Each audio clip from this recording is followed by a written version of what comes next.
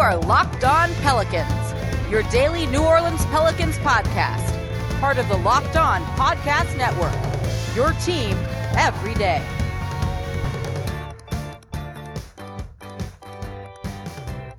Welcome to another edition of Locked On Pelicans, the daily podcast covering your favorite team, the New Orleans Pelicans and NBA, part of the Locked On Podcast Network, your team every day, available wherever you get your podcasts. I'm your host, Pelicans Insider, credential member of the media, Jake Madison, at NOLA Jake on Twitter, here with you all on this Friday, final show of the week and a game day for your New Orleans Pelicans as they take on the Philadelphia 76ers tonight in the Smoothie King Center. We'll preview that game at the end of today's show, but before we get into that, couple of topics I want to dive into. First and foremost, Zion has been impressive to say the least so far this year, but could he get a little bit better, and what do you want to see him work on? We'll touch on that in the first spot of today's show. And then I want to get into looking ahead to the draft, particularly this Lakers pick, because I have seen a little bit of confusion around that, and what might the Pelicans be looking at in the NBA draft coming up later in the summer. So let's dive into it all in today's edition of Locked On Pelicans. Today's episode is brought to you by Built Bar. Go to BuiltBar.com, use promo code LOCKED15, and you're going to get 15% off your next order. So when watching Zion Williamson play, it's tough not to be impressed, right? Like, the guy is just so good and doing things that we shouldn't be seeing in the NBA, and he's succeeding at it. It's awesome. But there's always a little bit of room for improvement, and this is nitpicking to a certain degree, I think, but it's worth considering for the future with him. And this question comes from Joshua Johnson, who asked this of me on Twitter. It's at SaintJMJ is his Twitter handle, and I thought it was a really good question. And the question is basically, what would you like to see Zion develop in the future? Would you like to see Zion develop a mid-range game or a three-point shot? Obviously, we'd love both, but if you had to choose one to develop now, which would it be? You know, I said this on WWL radio the other day when I was talking to Bobby Hebert, and it was like, oh, imagine what he does when he adds more to his game. Zion doesn't need to add anything else to his game, at least right now, because he's still that dominant and he's doing all of this. You know, I look at Giannis and people are like, oh man, if he ever gets a three-point shot, if he becomes a consistent shooter, what's going to stop him? He's already unstoppable. He's a two-time MVP. He legitimately doesn't necessarily need that stuff. Same for Ben Simmons, right? Who you're going to see tonight. He doesn't need a three-point shot. Look at the things he's doing. Just kind of appreciate him as a player. And that's true to a degree for Zion, but Zion's young. He's likely to add more to his game. So would you prefer a mid-range game or a three-point shot? You know, I think this kind of comes down to it's a jumper in general, right? You want him to be able to get shots off away from the rim a whole lot easier than he is doing it right now.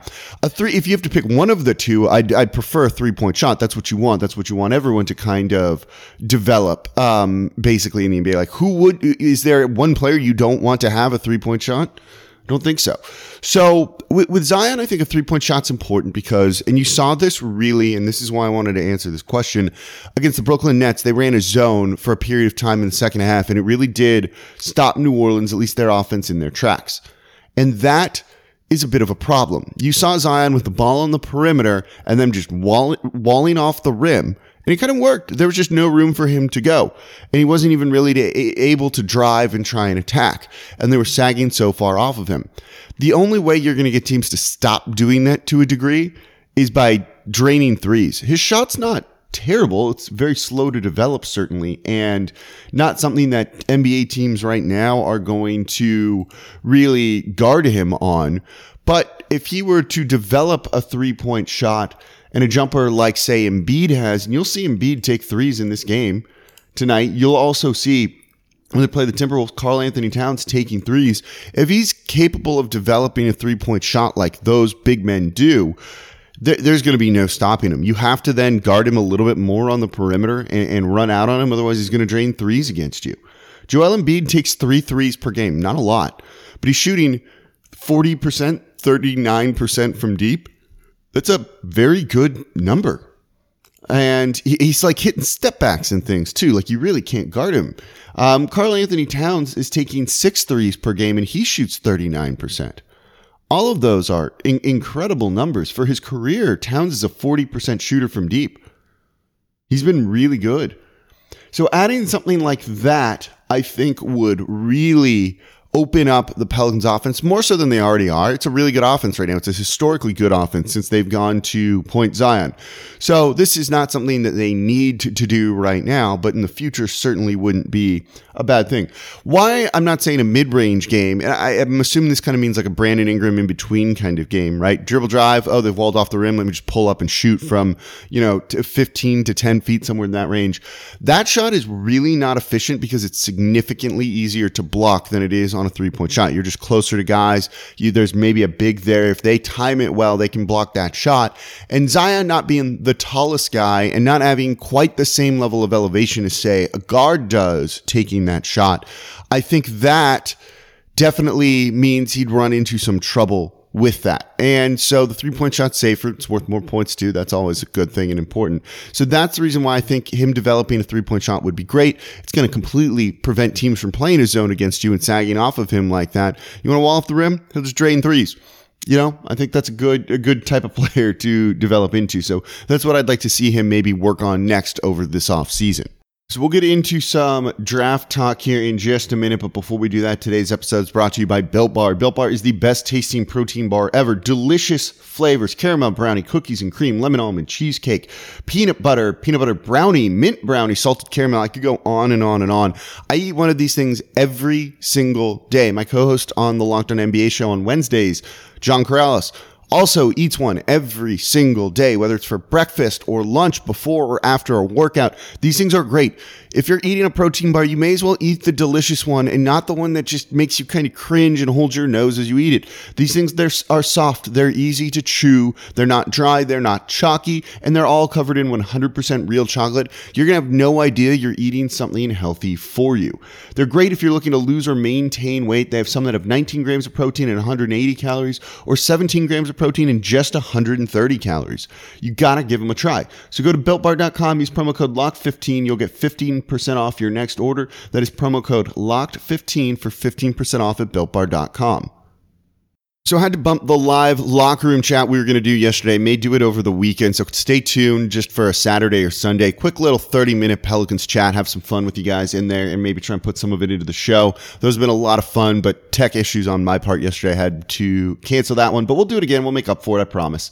So I want to look at the Pelicans draft coming up because I posted it on Twitter and I did a segment on the show here, right? Like, should the team tank or not? And by tank, I don't mean like trying to outright lose games. You're not going to do that when you have Zion Williamson or Brandon Ingram. But tanking in this case might be you don't rush Brandon Ingram back from injury. Maybe if something happens to Zion or whatever, you wait a little bit and you don't rush him back and you let some of these young guys get more minutes. It probably makes more sense. More Kyra instead of more Eric Bledsoe. More Jackson Hayes instead of Steven Adams. And just not bringing guys back that quick from injury. I think that's kind of how you do a tank at this point right now, especially this late in the season with about a third of it or so left to go. So if they do that, they massively can improve their draft status. Right now, where the Pelicans are isn't the greatest spot. They're going to be sitting at 10th, at least right now. They have a 14% chance at the top four at a top four pick. It's a good draft. It's not the most exciting draft after a certain point. I do think it tends to drop off a little bit after 8 or so. So being in that 10th spot, you're starting to look at guys that aren't as exciting as, Cade Cunningham, Jalen Suggs, Evan Mobley, Jalen Green, or some of the other top names that are out there. And I think that's not necessarily where you want to be. If you lose a little bit and you can get into 7, you're looking at a significantly better chance at a top 4 pick, but I think you're still kind of in that first tier of guys that look like they're going to be available to you in this upcoming draft. The 7th worst odds has basically a 30% chance at a top 4 pick. Right now, if you go by the Ringer, the Pelicans have a 30% chance to get into the play-in. Would you rather have 30% chance at a top 4 pick or 30% chance at the play-in to then maybe not get into the playoffs? And if you do, those 2 home games are nice, but you're going to get bounced out in the first round by the Utah Jazz or the Phoenix Suns. Let's not pretend here. It seems like maybe playing the long game and just accumulating more talent and really good talent in this year's NBA draft might be a better way to go. But when it comes to the other picks they might have, could they do something with those? Not as much. So I had someone ask me, it looks like the Lakers pick could be kind of good. The Lakers, without Anthony Davis, without LeBron James right now, are struggling a little bit. They're the 5th seed in the Western Conference. They've been really inconsistent their past 10 games or so. They had a 4-game losing streak. They're 4-3 in their last 7. Nothing particularly great for them. They're just trying to tread water to get into the playoffs, get in healthy, and try and make their run, knowing that they're one of the better teams and their record doesn't show where they are. But here's the thing. Say they get in as a 6 seed, right? And you're looking in the draft lottery set, after the lottery, it's set based on your regular season record. Would the Pelicans get that Lakers pick? They actually wouldn't. So you're not actually looking at maybe the 20th overall pick from the Lakers coming in, which is where it could land. Right now it's 23. It's not nearly as bad as 30, right? Or 29. It's at least a little bit more looking better there. But the thing is, that pick would defer to 2022 because it's protected 8 through 30. It's like a reverse protection on it. The Pelicans didn't want it this year if it was going to be late 20s, mid 20s, something like that. They wanted it if it's top pick, if something were to have happened to the Lakers, which we knew wasn't going to be the case. But this pick defers until next season. So they're not going to get that Lakers 2021 first round pick that right now actually might be the best of the bunch that they're going to have in the foreseeable future because of the injuries that they're dealing with. So it puts a little bit more of a damper, I think, on the Pelicans' potential draft, because they're not going to get a decent enough Lakers pick.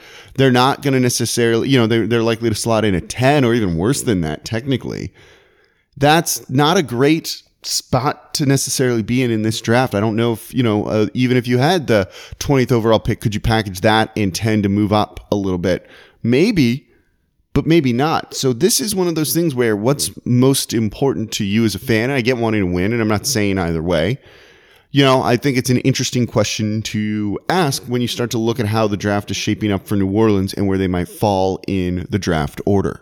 So we'll get into tonight's game here in just a minute, but before we get to that, BetOnline is today's sponsor. BetOnline, the fastest and easiest way to bet on all your sports action. Football might be over, but the NBA, MLB, and NHL are all in full swing, and BetOnline even covers awards, TV shows, and reality TV. They have real-time updated odds and props on almost anything you can imagine, and BetOnline has you covered for all the news, scores, and odds. It's the best way to place your bets, and it's free to sign up. Head to the website or use your mobile device to sign up today and receive a 50% welcome bonus on your first deposit. BetOnline, your online sportsbook experts. All right, it's a game day here in New Orleans as the Pelicans take on the Philadelphia 76ers, the second best record in the East 76ers, who I've been watching a good bit of recently.